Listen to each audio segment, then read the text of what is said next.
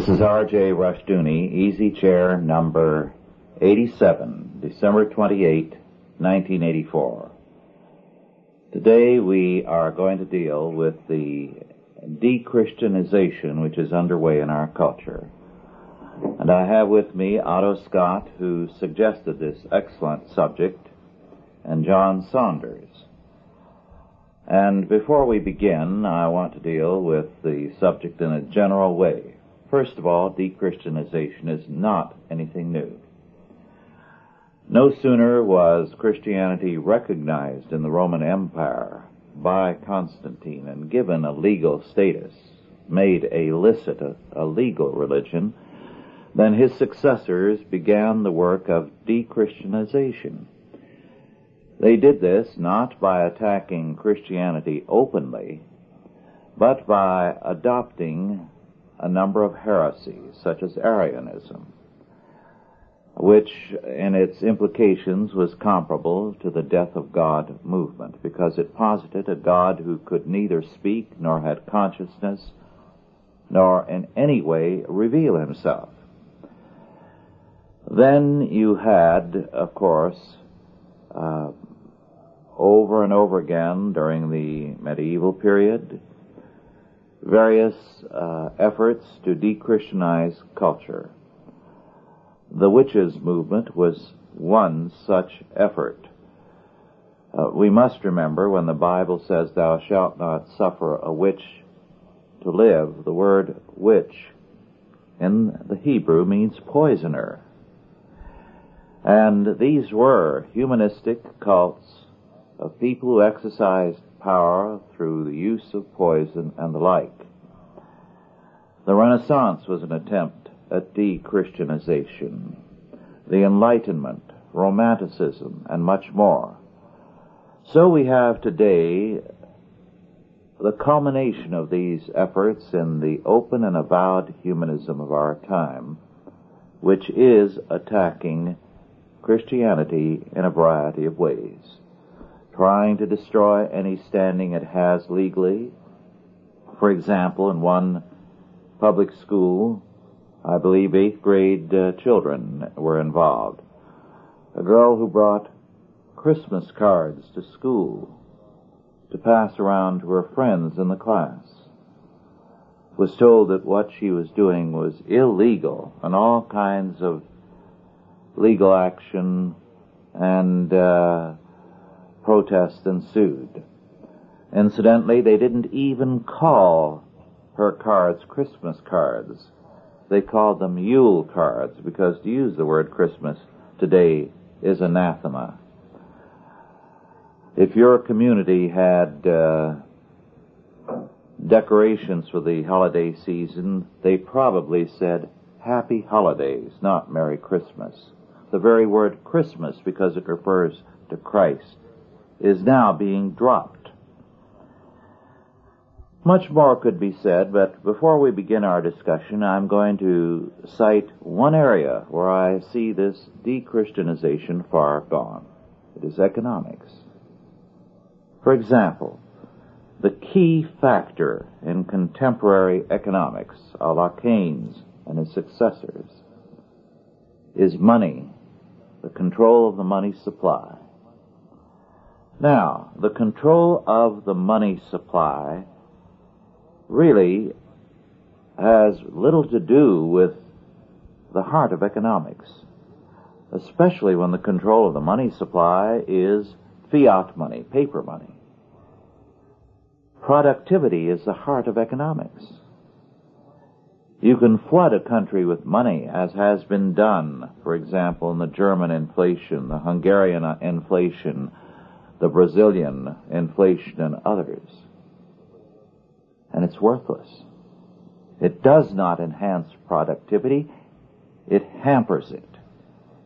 And today, economic thinking in Washington hampers productivity because its thinking is geared to the control of the money supply, as though managing money is going to further the economy. Now, that is humanism. It is anti-Christianity because it says, first, that man as his own God can create his own law and his own values, and therefore he can make money. And through his controls, he can produce a successful society. Productivity is the factor that is left out. Well, Otto, John, let's hear from you now. Well, the whole question of de-Christianization is, as you say, far gone. One of the things that has occurred, one of the stages that we have reached, is that anti-Christian dialogue is taken as a sign of liberty instead of as a sign of prejudice. Yes. Now, this is pretty unique. I don't really believe that there is any precedent historically for any civilization that has decided that its own destruction is a sign of progress. Mm-hmm. And yet the Christian civilization has gone along with the argument that anti-Christianism is merely intellectual freedom and not an attack. That ideas don't have consequences. It's yes. an intellectual exercise, mm-hmm. and it really has no consequence in the real world. I was thinking about this subject for a long time, or a great deal rather, from the time we first agreed to do it. And it seems to me like the whole thing comes down to this tension that exists between the sin nature of man and God's nature. It's like man must have fellowship with God. It's part of his being and its nature, put there by God himself. And when he denies that, then he must, by implication, become God himself. And he starts to try to accumulate power. It is not enough that he be an individual, self-governing man. An atheist is never content with keeping to his own business. Well, my point is that if we don't have the real God in our lives, and not just as a matter of personal contact or personal relationship, but as the foundation for everything we do, once that is missing, then man on his own attempts to build, he attempts to accumulate power to emulate that God. One of the ways he does that is in the centralization of economic control. That's one of the ways in which he does it. The control of education through a massive centralized bureaucracy.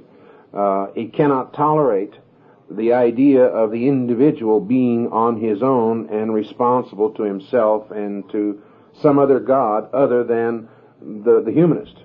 And as a result of that, we find out as we go along that it is absolutely essential for humanism to aid the de-Christianization of society, or it could never achieve a stronghold. Either God is God or man is God, and that's the whole problem in terms of humanism is that once they gain some kind of a foothold by denying the real God, then they will sooner or later take on all the nature and attributes, or attempt to acquire all the nature, attributes, and power of God in every single area of life. And it's not a matter of there being some kind of vacuum or some kind of neutral area out there in which these ideas have no consequence. It's a fact that every idea has a consequence. And the humanist cannot succeed without the de-Christianization of culture. It's absolutely impossible, because the two cannot coexist. Well, the arguments that have been raised bring to me some need for distinctions. There's a distinction between non-Christian and anti-Christian. Obviously, a great deal of the world is non-Christian, and the Christians regard this as areas to which we should bring the message, the gospel.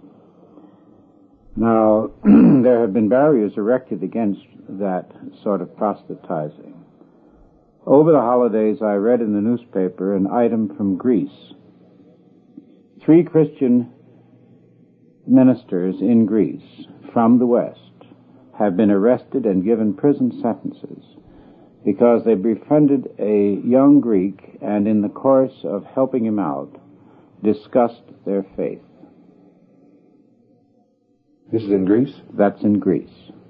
Greece is presumably a European country, a member of NATO. At the moment, it's in the control of a fanatical socialist. And that brings up the fact that socialism is anti-Christian. Socialism is anti-religion, but in particular, it's anti-Christian. Now, one of the ways in which this subject has been confused for a lot of people has been the tendency to say anti-religious where they mean anti-Christian. Yes. Mm-hmm. Because they do not attack other religions. Mm-hmm. Other religions are treated respectfully. Only the Christian religion and its clergy and its believers are treated to expressions of open contempt. Yes.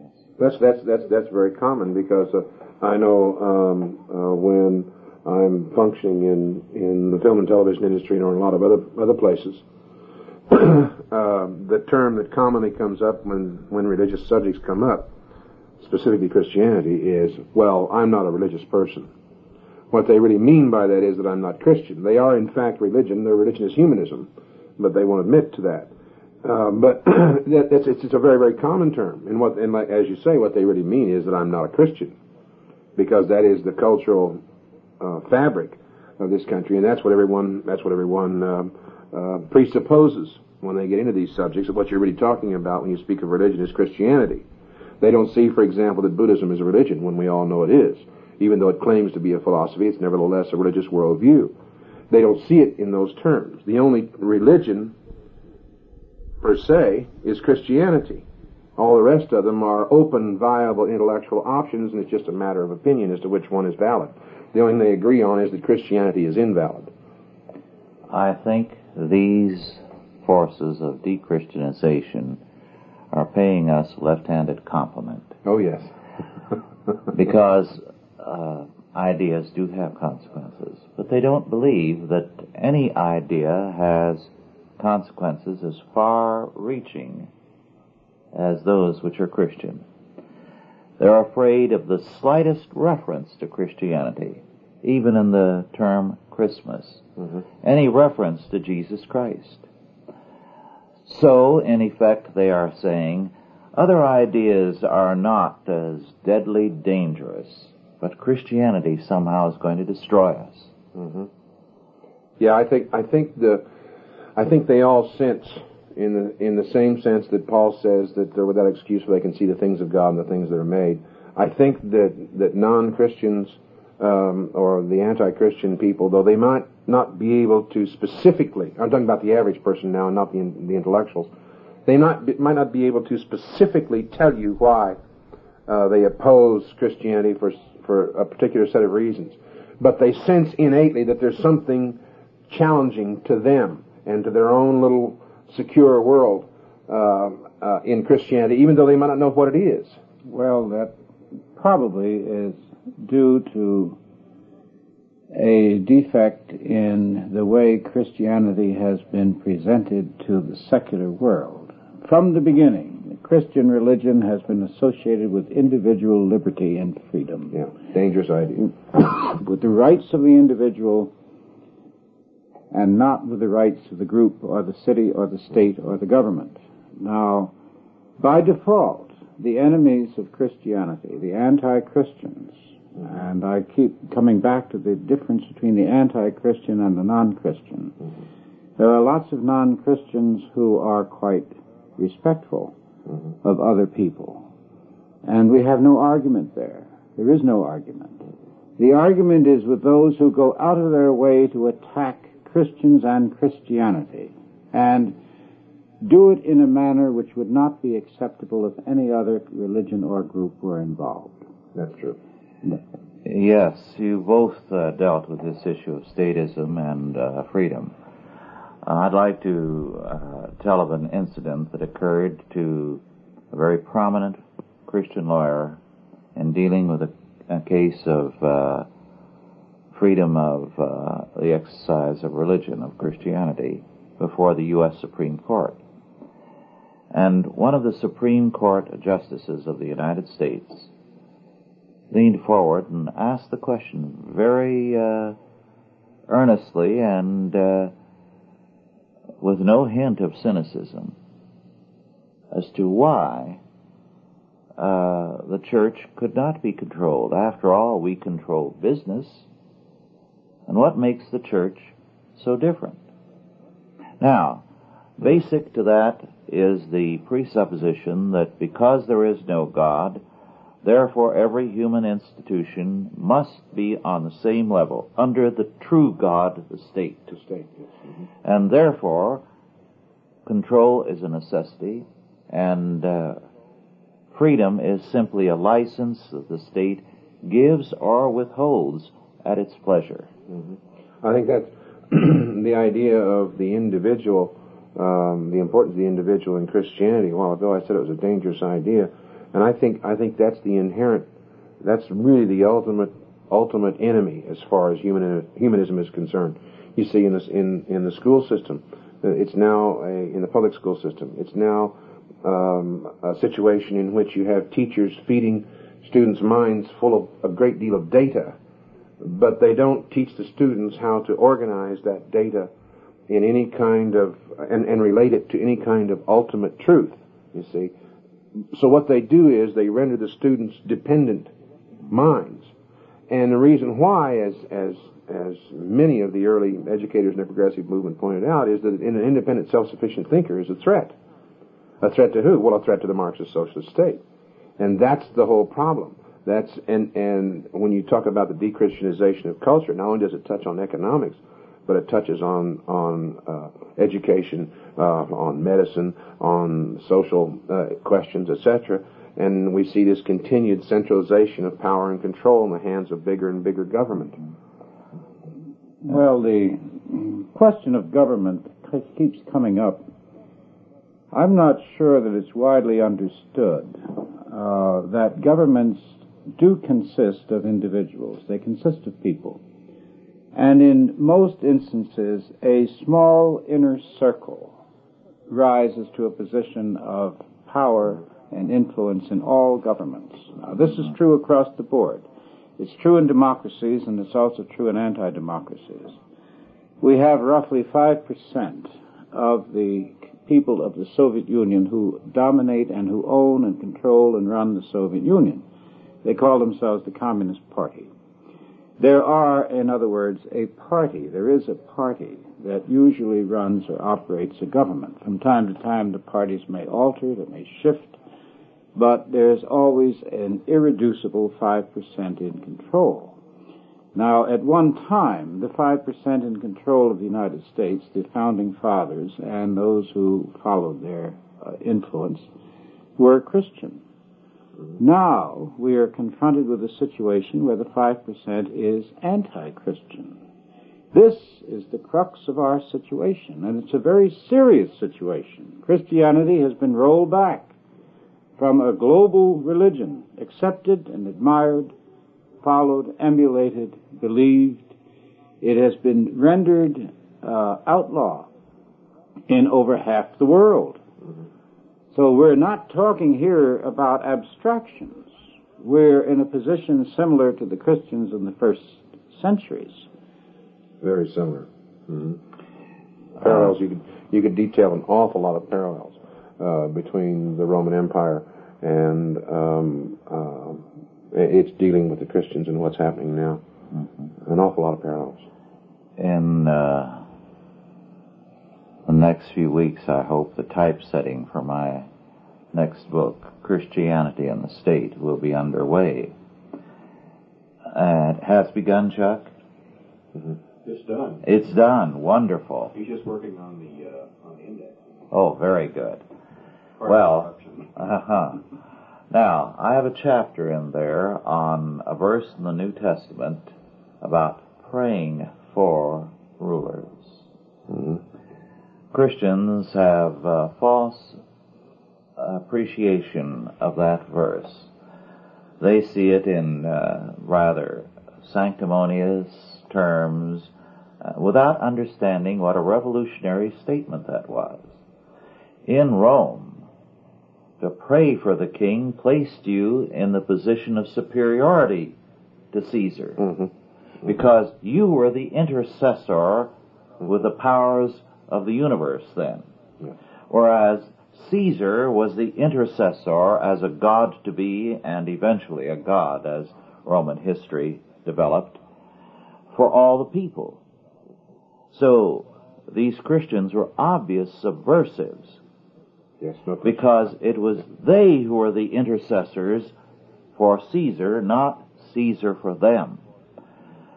Well, that's the situation we have now. The state feels that nobody has power greater than the state, and any appeal or prayer must be to the state. Intercession must be to the state.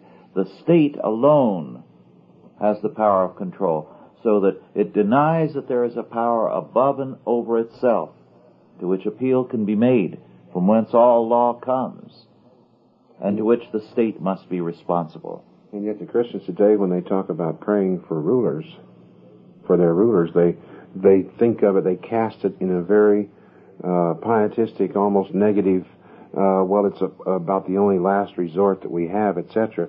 When in reality, the Christian ought to see himself as the prophet, priest, and king before God on behalf of the ruler. And he ought to approach the throne with boldness in his prayer, instead of with this negative kind of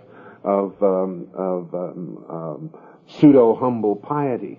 And I think that's characteristic of the whole internal life of the average Christian today, who's hung up in pietism without knowing it. And he takes that whole attitude. He doesn't realize the power and the strength that he has. And I'm afraid that if he didn't realize it, if he doesn't realize it, then things are only going to get worse. But if he does begin to realize it, even only in a 5%, as Otto was talking about, even if only a 5 percentile, recognize their true power and position before God, then humanism doesn't stand a chance. And I think that's one of the things that we ought to talk about in terms of the de-Christianization of culture, is that can only occur so long as the Christian does nothing, or as Burke said, evil abounds when good men do nothing. And I think that when Christians begin to come back, and it doesn't take masses, we've never had masses to start a reformation or the reconstruction or anything of that nature. It's always been a handful of people. Well, yes. Perhaps part of our problem has not been the de-Christianization so much as the distortion of Christianization. The new arguments which claim to be Christian, which arose, the various heresies that Rush mentioned. And we have the business of praying for the ruler. I recall that this was a subject of some disagreement between John Knox and John Calvin, where Calvin took the more Catholic view that you could outlast bad rulers, whereas Knox took the Old Testament view that it was heretical, it was irreligious for a believer to live under an unbeliever, and even more under an anti-believer. And in that way, Knox changed the government of Scotland. And all of its history. Now, we need more Knox. And the fact that Knox has received such a terrible press is an evidence of his importance. One or two scholars have said that John Knox was the real founding father of the United States, and nobody has ever developed that thesis. I think, Otto, in a minute perhaps you should, since you've had a long background in journalism, deal with that very important issue of the use of the press to de-Christianize this country, because that has been a very, very important factor, at least in the United States, if not elsewhere. Elsewhere also. In the 19th century, the two things happened. First, the rise of industrialization. People left the land and went to the cities, and they left their settled villages and their congregations and their churches and their ministers, and they found themselves in this peculiar modern position of being isolated in the middle of a large crowd in the city. And concurrently, the penny press came into being. The high-speed press came on stream. So the newspapers began to arrive. In the period from about 1855 to 1890, the newspaper became the great link, the great connecting link for the people in the cities. And it replaced gossip over the back fence, and it replaced family and everything else. And it just to that extent, I think McLuhan was right. The global village came into being, the mental village, in which people share a certain cultural world, as they do today on television via the soap operas and the newscasts and so forth and so on. And these organs of communication were largely in the hands of socialists. The journalist is almost the prototype of the Aravist, of the individual who has nothing except what he considers his talents. The word freelance is really well chosen. A Ralph Nader type. They're mercenaries. They're intellectual mercenaries for sale, and willing to engage in any kind of combat. All settled institutions repel them because these institutions have hierarchies in which they are not qualified to join. Therefore, all settled institutions have to go, and you had an outpouring through the press of a vision of society in which higher motives and transcendental significance was totally ignored. Now, for 1900 years, when Christians talked about a man, they talked about the significance of his life. Mm-hmm. And when the press moved in, they talked about the events of his life. And there's a lot of difference if you describe an event without the significance. Yes. Mm-hmm. Great deal. Out of context. Then it can be interpreted by anybody any way they want to. Well, then it ceases to have significance. Mm-hmm. Mm-hmm. Then you can ascribe to all men the basest of motives. Mm-hmm. So that you hear, I've heard practically all my life, but I've mentioned, for instance, that such and such a person did such and such a thing. And the other fellow has said, well, wouldn't you do that too if you were in that position? Mm-hmm. What an assumption. Mm-hmm. The whole basis of Christianity is negated by the modern media, which feeds the revolution, which helps the revolution, which opens the gates to the revolution, and which the revolution is the first to stop. Because the revolutionary regime cannot endure if that particular pattern were to be continued under the revolution. Mm-hmm. Mm-hmm. That's an interesting point. There's a new book by a Russian refugee who was highly placed in the regime there, Nomenklatura, dealing with the bureaucracy. Have you read that? I haven't read it, no. Oh, it is a remarkable book. First, he says, by the way, that the bureaucracy is the key to the Soviet Union. And he said this was Stalin's rise to power. Before he took over, he was known as Mr. Filing Cabinet. Mm-hmm. Which is very interesting. And that this was the aspect of Stalin's power that the West has never realized. It continued to the end. But the point he makes is that Lenin very early broke with Marxism, except as a tool. Mm-hmm. And he despised all the Marxists who preceded him because they were true believers. Mm-hmm. And to him, there was one goal, power.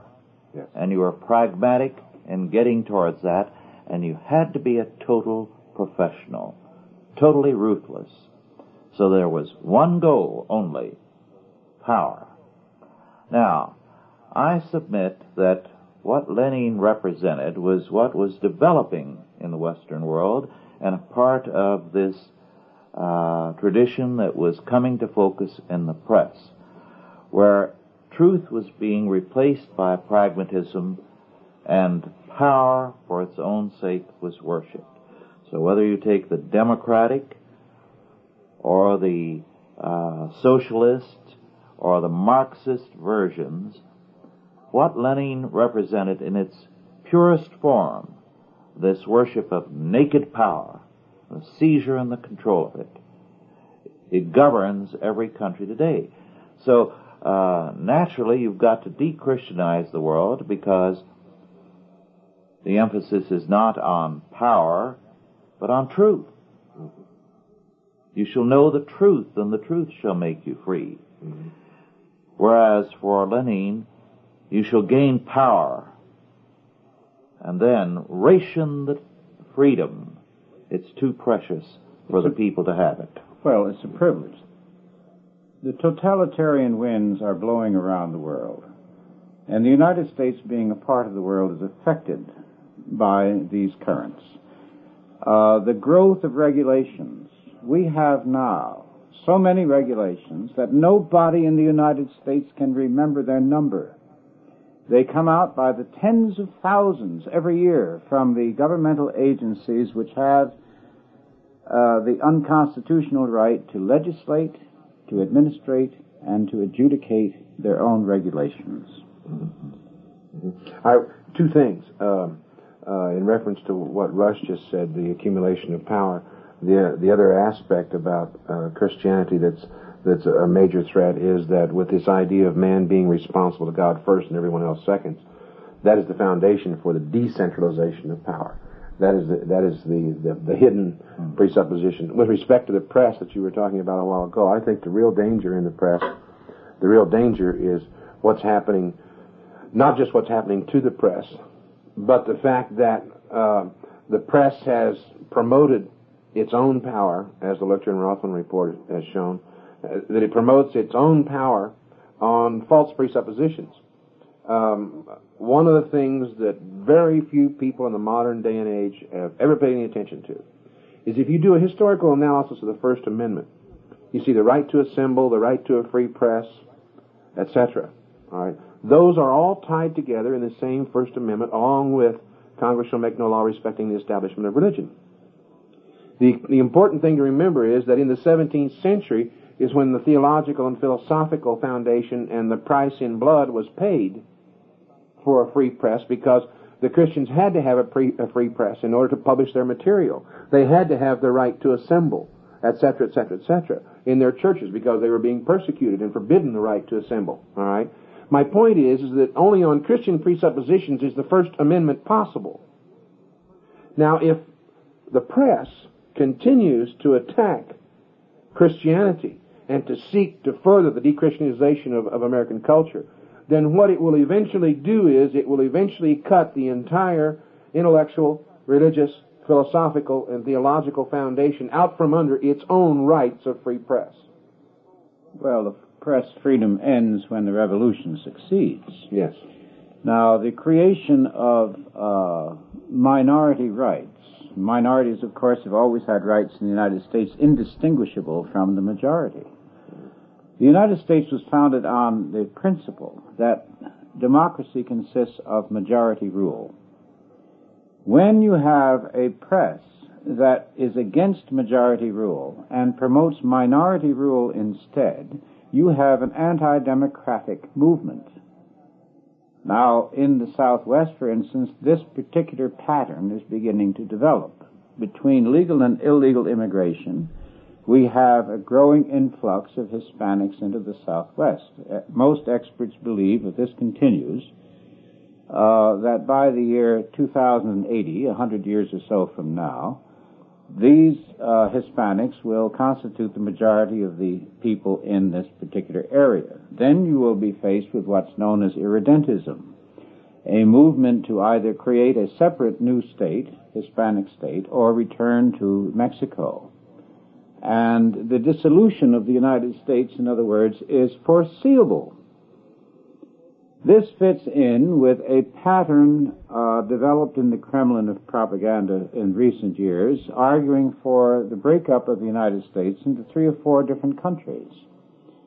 on the argument that it's too large, too diverse, and so forth to remain as it is one continental power.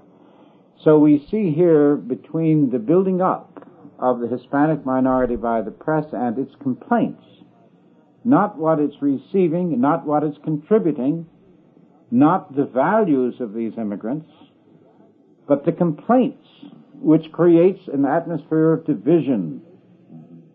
Ironically, at the same time, though, the most rapid Americanization that has ever taken place in any group of immigrants is taking place among the Hispanics. They have their professional leaders who are determined to promote everything of the old culture. But the average Hispanic immigrant to the United States, legal or illegal, has had it with the old country. And he is eager to become a part of the American culture. I think that's true of the overwhelming majority. What we're talking about here, though, is the activities of the 5%. Yes. Mm-hmm. I think that the leaders of the Hispanic community that you're talking about, the ones that lean to the left and everything else, who are more self-styled leaders, I think they're really, in spite of all their rhetoric about moving forward and new ideas and everything else, they are in fact exploiting the very thing that the Central and South American has wanted to get away from, this idea of power being distributed from the top down instead of from the bottom up. And I think that's the reason why it's reaction against that autocratic top-down power structure. I think that's taking so many of the Hispanics out of the so-called Hispanic movement. I think that's the reason why Cesar Chavez is losing so much of his power. I know one of the things that I found out in the election when I talked to Hispanic leaders is that there was two types of Hispanic leaders who differed as much as night and day. There was the one type who represented the old elite in once removed, the old elite in Central and South America who ruled from the top down, and there was the other type who no longer believed that and in actuality fought against it. And those in the second class were usually businessmen and individuals of that type who were self-made on the basis of doing it for themselves in America. And so they didn't need the top-down elite telling them what to do. Well, what we're seeing, though, regarding the Hispanic world vis-a-vis the traditional American culture is now in Central America. We were at that conference not too long ago that the Alive and Free people put on regarding Marxism at our doorstep in Central America. Marxism obviously only affects a minority in Hispanic America, which has always been, by the way, a very religious, very Christian community, and still is.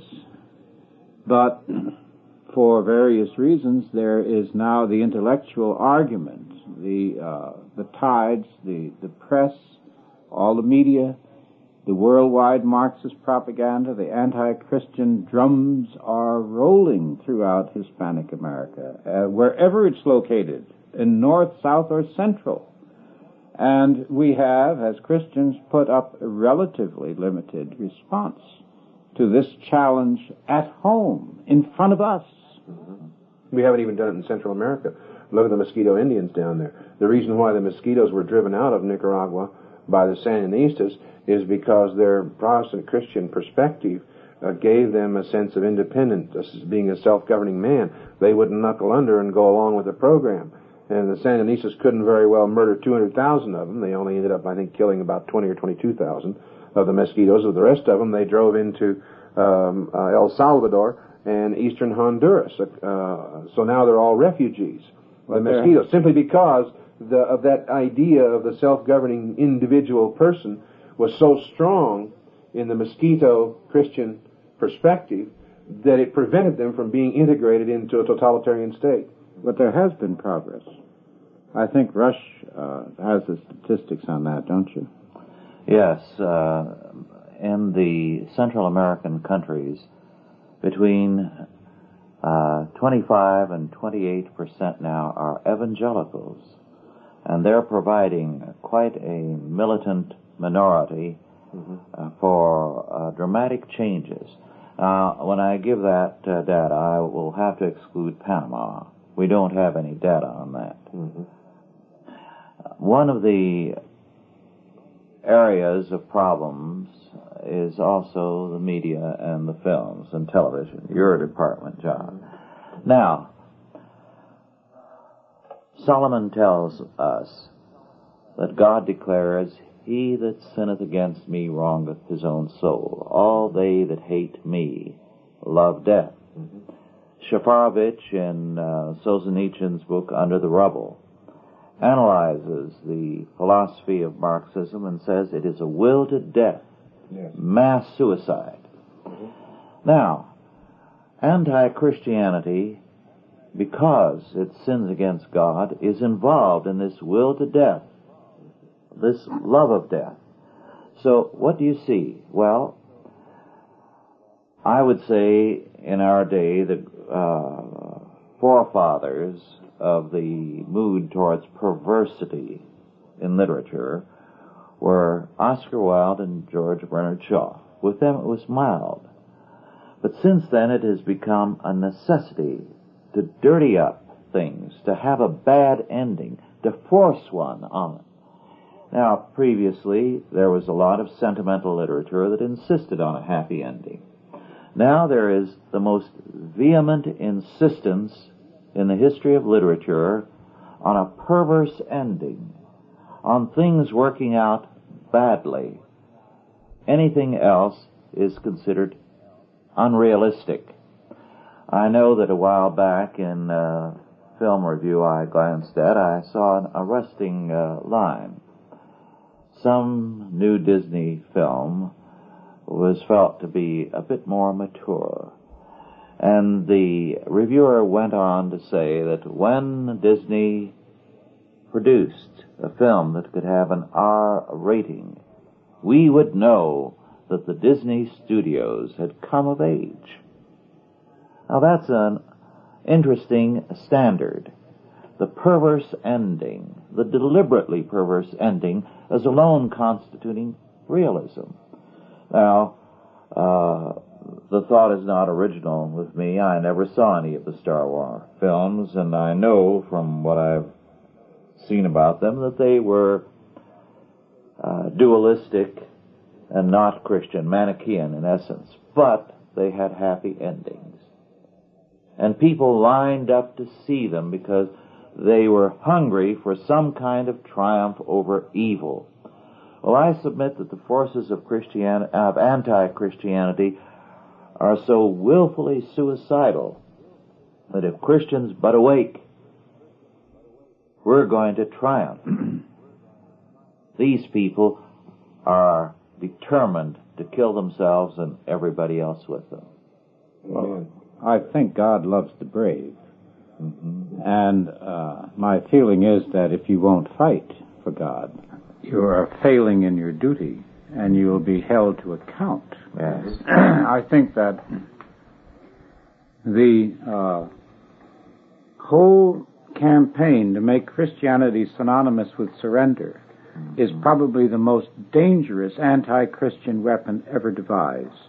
Yes. This is why so many people, pardon me, so many people now attach themselves to peace, and their only avenue toward peace is to accommodate their enemies. Now, this is a very sinister development. I've forgotten, and I really never knew who coined the phrase, "the devil can quote scripture for his own ends." But the peace movement is a pretty good example of how that operates. Well, there's one passage that's very interesting in Scripture that always comes to mind when Christians start talking about peace in the sense that you're talking about, is a passage in which the Lord commands, I think it's in Galatians, is it, where the Lord commands through Paul that the husband is to defend the wife even as Christ defended the church, i.e. to giving his own life for it. Now, you only do that in fighting an active and vigorous defense, which could involve combat, you see. But I think there's a whole area of Christian resistance. The theology of Christian resistance, I don't think, has been worked out and propagated on a broad enough scale that there are people who understand that. Going back for just a second, though, to what Roy said about the media, you know, it's interesting because Shaw and wild because of who they were. Their little tittering on the edge of pornography was accepted because of who Shaw and Wilde were. And then later on, it was confused with that was the key to their success. And so people took the inherent evil in the pornography and began to abstract that and utilize that more and more and more. The problem in the media is that there is no content, there is no meaning for life or the universe because there is no God. And when you take content out of art, it's meaning. Well, all you have left is the form to manipulate. I think the word perversion that Rush used is a very apt one, because it isn't simply a perversion in certain areas. It's a perversion of all values, so that we have something which almost turns the stomach. We have the most degraded people elevated over the worthy. Yes. Mm-hmm. We have a complete inversion, a complete perversion of values. Now, there is a historical theory to the effect that when the average man can no longer see the workings of justice in the system that surrounds him, when he can no longer see virtue rewarded and evil punished, that system is in trouble, because he then begins to ascribe success to luck, to contact, to accident, so forth, even to sin. And what he cannot rationalize, when he can't see any logic in who succeeds and who doesn't succeed, that civilization is doomed, because what cannot be rationalized cannot be defended, and what cannot be defended cannot be maintained. Mm-hmm. Now, what we're talking about here is the defense and maintenance of Christianity. And Christians as a group, and this is a sweeping generality, are not defending Christian principles. Mm-hmm. And therefore, the Christian community is in peril. Yes. You made a point earlier, Otto, about the need for courageous Christians, courage and virtue, which reminded me of a saying that I cited to you recently by Martin Luther. Martin Luther was a man who sometimes charged in too quickly, and he's very easy to praise and very easy to condemn because he was so open and blunt about things.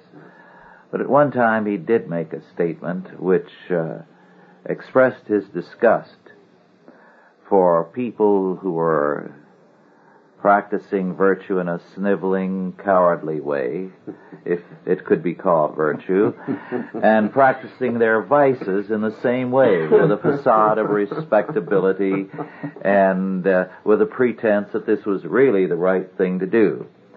And he said very bluntly, "Sin bravely. God loves a lusty sinner." So, we need to tell Christians, be virtuous bravely. God loves a vigorous and a strong Christian, not a sniveler. And sin bravely. God loves a lusty sinner. Be what you are. Yeah, that's there's no more. I couldn't agree with you more. I think one of the problems, though, is that a lot of people are going to interpret that as evangelize bravely and not do the work of your calling bravely, and being willing, for example, as a politician, to say, I vote the way I vote because it is biblical, and being willing to stand up and defend that bravely. That's too many times people talk about being great soldiers and warriors from the Lord, when what they really mean when they talk in those terms is that they managed to reach 126 more people this week with the gospel, and they got 4 more conversions this week than they did last week, when in reality evangelism is, as we all know, is only one part of the whole Christian worldview. And what we're talking about, though, in the sense that you just so that we clarify this, is in the sense that in everything that you do, whether it's economics, business, government, science, what have you. Be bold in terms of applying God's laws and principles to what you do. Well, if the Christians were to do that, they would start behaving more the way citizens of the country behave on political issues. Now, Mrs. Schlafly discussed what to do about a hostile press. And she said, well, it's very simple. She said, I just get a bunch of girls together and we march into the television station. Yeah. And we say to the manager, we've heard those complaints and heard those arguments and criticisms, and we want the right to reply. And she said, we get it. Mm-hmm. Now, there isn't anything to keep a church group from getting up and marching into the newspaper, into the city room and talking to the editor. Their doors are open. Mm-hmm. Or into the television station or the radio station and get off their ass and start doing something. Yes, agreed. That's how Mrs. Schlafly became so successful. Exactly. Yeah. But nobody is fighting that way for Christianity. Do something, even if it's wrong, do something. At least you can learn by your mistakes. And I've had so many people come up to me and say, but John, how do I get involved in doing those kinds of things? And I said, what are the procedures? How do I go about it? And I said, I can't give you a handbook. You open the television station door with the left hand and you go in and you see first the secretary and you say these words to her. And then after you get past her, well, then you see the assistant manager and gradually you work. That isn't the way you do it. There isn't any manual written for resistance. There isn't any manual written, shouldn't be a manual written in terms of propagating the Christian message and being able to resist, other than the Scriptures. Just go in and do it. And if you make mistakes, you learn from your mistakes.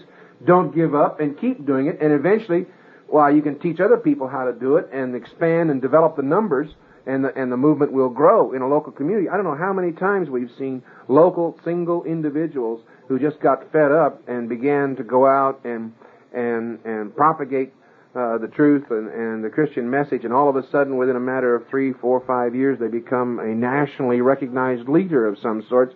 You say, how did this happen? Because they made a commitment and they stuck to it. I have on my desk perhaps the most prominent evangelical magazine in this country, open to a page that really got me angry, and I'm going to deal with it one of these days. It's an account of a police officer in a Midwestern city whose wife prayed for him, and the friends of the wife and the church of which he was a member prayed for him, and he was converted. So what has he done now? He's resigned from the police force because that's such a world of dirty work. Now, that is the kind of thing that has de-Christianized us even more than what the opposition has been doing. Christians on the retreat, Christians who haven't got the courage to take their faith into the difficult places of life and apply it to their work. It's like you're not in full-time service for the Lord unless you have a 501c3 nonprofit foundation and you're $200,000 in debt and have a mailing list of 15,000 people. Then somehow or another you're in full-time service for the Lord because you're working 7 days a week, 24 hours a day, trying to raise enough money to keep the foundation open or to keep the church open or something. And only if you're engaged in an active ministry and it's got to have the right kind of name for it and everything else and all the right symbols on the literature, then somehow you're in full-time service for the Lord. Only if you're involved actively in a, quote, ministry, unquote. When in reality, the full-time service for the Lord begins from the moment of creation until the final consummation, and you're either on God's side in full-time service for the Lord, or you're in full-time service for the opposition. Well, I think, to me, of course, Solzhenitsyn will always remain a great example. His entire life is almost biblical in the analogies that can be drawn. First of all, he was totally on the side of Marxism, totally totalitarian. Then, by mischance, he was sent to Siberia, where he met God. When he came out of Siberia, he had cancer and was told that he was going to die. And his faith improved and didn't decline. He recovered, and he wrote these famous books. Now, the interesting thing to me as a writer about Solzhenitsyn's books is that none of them promote Christianity overtly. They all are suffused with Christian presuppositions, but they don't say it. And they don't have to say it. No. But they do it so well that by the time he was world famous, none of the anti-Christians pegged him as a Christian until he came here and was interviewed. And then, of course, when they discovered that he was a Christian, we all know how the press changed. Oh, yes. How his reputation altered. Oh, yes. What an example. Yeah. Yeah. Our time is almost up, but by way of conclusion, I'd like to say that I think one of the major forces for de-Christianization has been the church. With its cowardice on the side of those who profess to believe the Bible from cover to cover, and with modernism in the other churches. Now I see that changing. The modernist churches are dying, the cowardly churches are being pushed to the sidelines, and a new, strong, and faithful Christianity is emerging. Do you have any last comment, John? I think every major movement, or every movement of significance that Chalcedon's been involved in for the last 2 to 3 years, as well as my own personal contacts in the last 3 to 4 years, is proof of exactly what you say. I see that the churches that are liberal, modern, the churches that have a cowardly strain to them, you're indeed correct. And we see now individuals starting churches that all of a sudden seem to grow like wildfire for no apparent reason, when the real bottom line is they simply took the stand in every area of life and were willing to go to jail for it, or to whatever extent it took. And it's that kind of courage that people need in this day and age. And it's the courageous pastor and the courageous church that's going to become the leaders in the next decade. I think that's true. I think there's a great revival underway. And I think the core of it has not been seen for many centuries. I think really we are, I started out saying, our situation is comparable to that of the first century Christians because our lives are at stake. I can't overemphasize this, that most of the people who hear us will be very lucky if they die in bed, because we are going to face very serious challenges at which our faith is going to be tested. Right now, it's easy to stand up. It's easy to stand up. The time will come when it's going to be hard to stand up. And the longer we wait, the harder it will be. Yes, well, we are told by the Apostle John that this is the victory which overcometh the world, even our faith. And it shall overcome. And I believe that we're going to see some of the roughest times in all of history within the next 10 years, perhaps. But we're going to emerge out of that as the victors.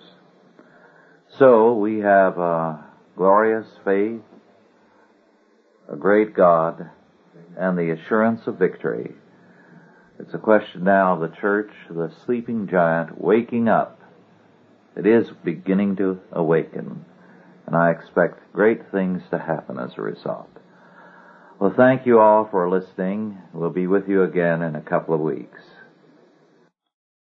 Authorized by the Chalcedon Foundation. Archived by the Mount Olive Tape Library. Digitized by ChristRules.com.